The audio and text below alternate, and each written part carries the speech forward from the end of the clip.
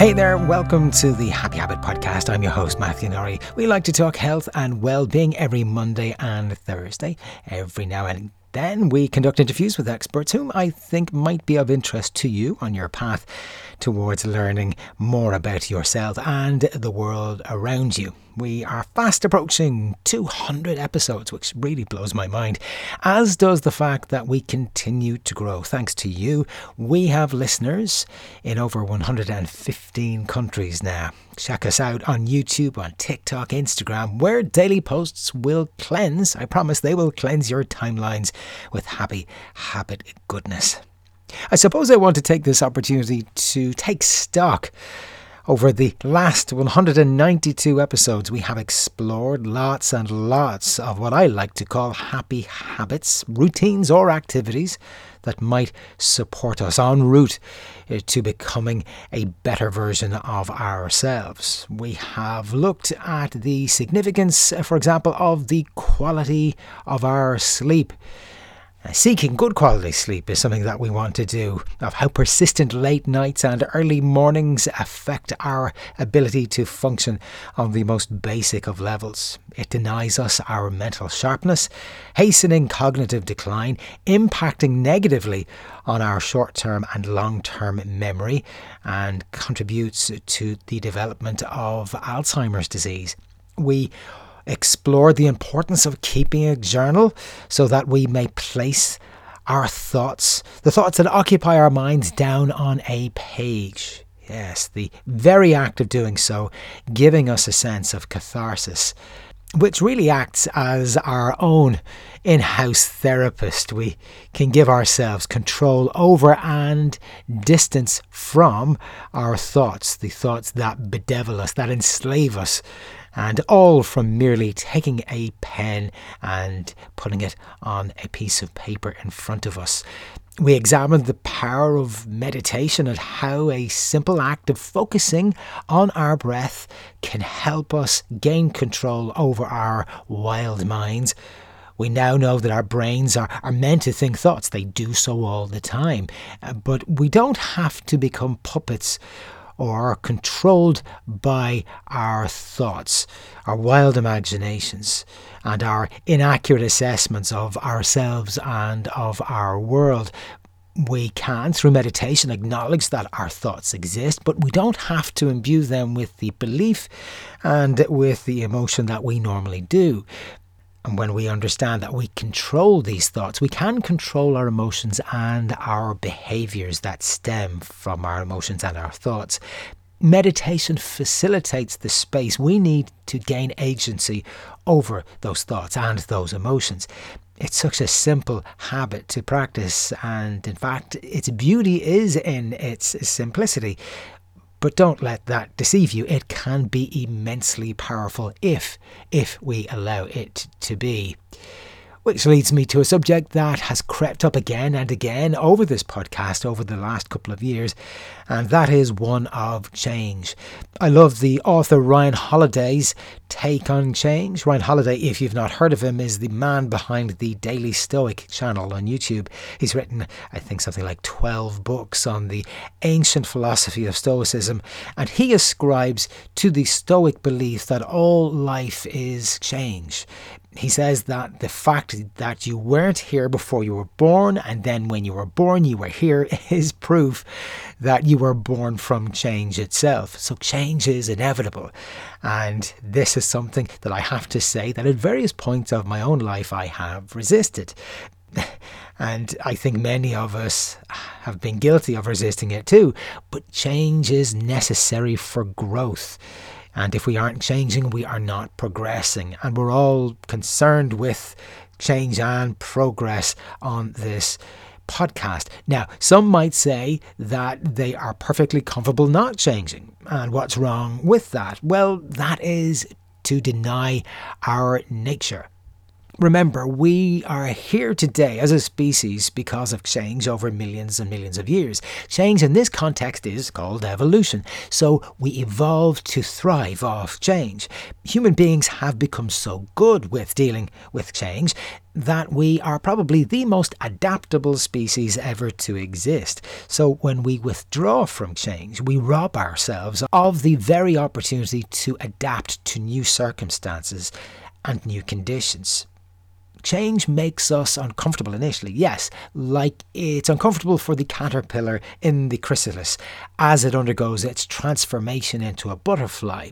But if that butterfly never embraces that opportunity to change, it never gets to fly through the air as a butterfly.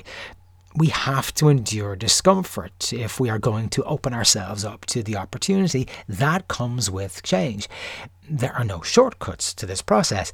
As Ryan Holiday says in his book, The Obstacle is the Way, the thing that stands in our path must be conquered if we are to get to the other side.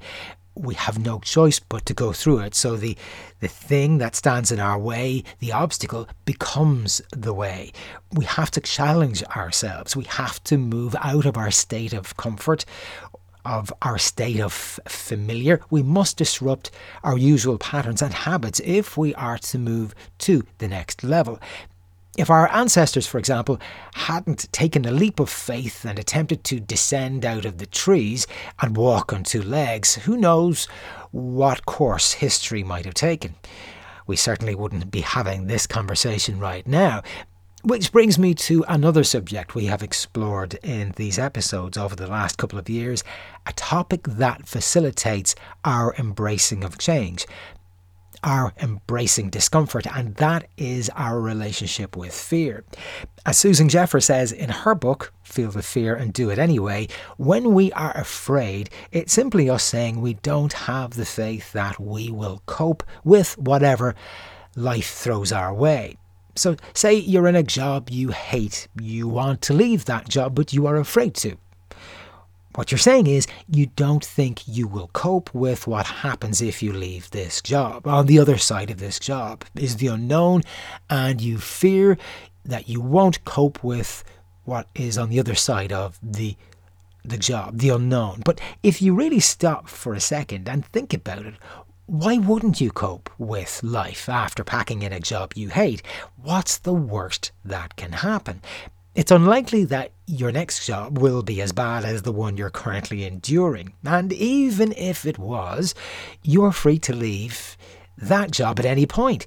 Indeed, your next job could actually be the perfect fit for you, but you'll never know if you stay in this current job that you hate. And if the job is the perfect fit, you'll cope just fine. You will soar, in fact, you will thrive. So you can see that you will cope regardless of what happens if you leave this current job that you don't like. So what is there to be afraid of? We have all a tendency to allow our imaginations to run away from us. We see dangers where there are none. But our imaginations are so powerful, they convince us that lies are truth all of the time. We then imbue these lies with emotion, and they become ever more powerful, and we become fixed to the spot of indecision.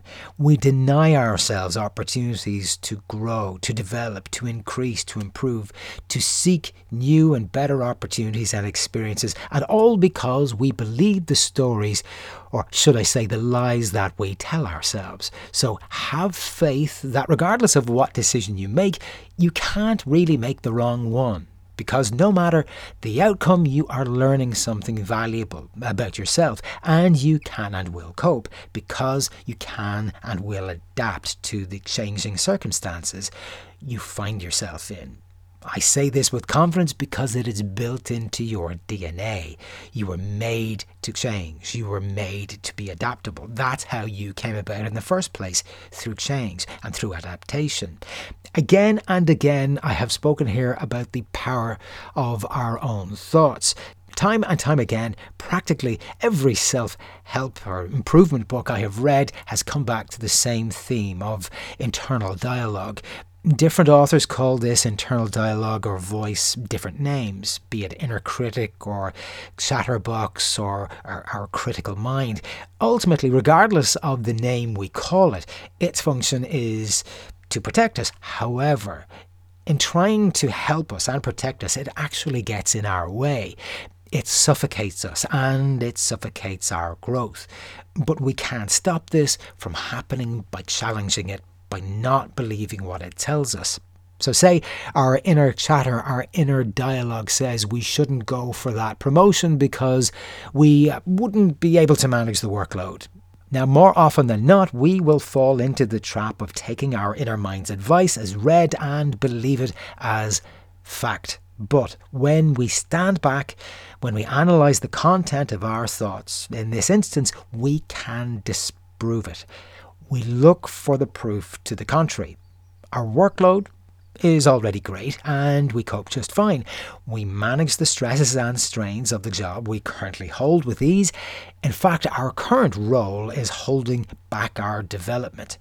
We have all the skills and more to take on the challenge of a promotion. And this isn't just our belief, but the belief of our colleagues and superiors. So when we consciously challenge our thoughts, we negate the negative or pessimistic theme.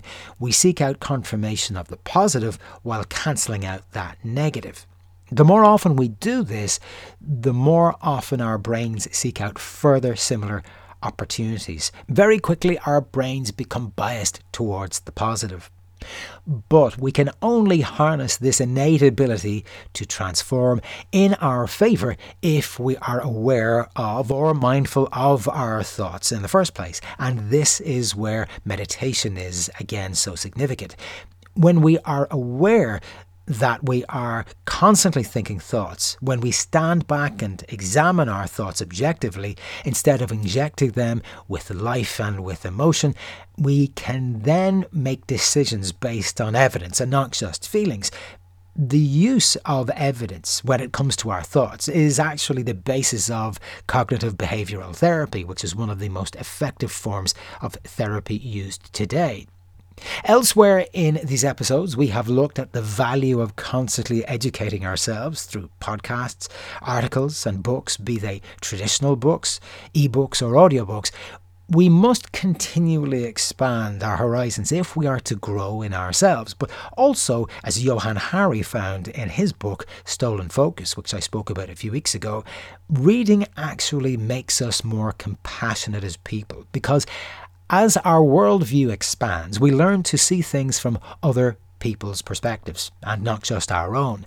The greatest minds in history did this innately. They were able to step outside of themselves and imagine a context from another angle. This simple act alone led to some of the greatest discoveries, revelations and inventions in human history. Now, I've read about 80 books over the last couple of years, many of which I've spoken about on this podcast series. And from each one I have taken some advice which I apply to how I live my own life daily.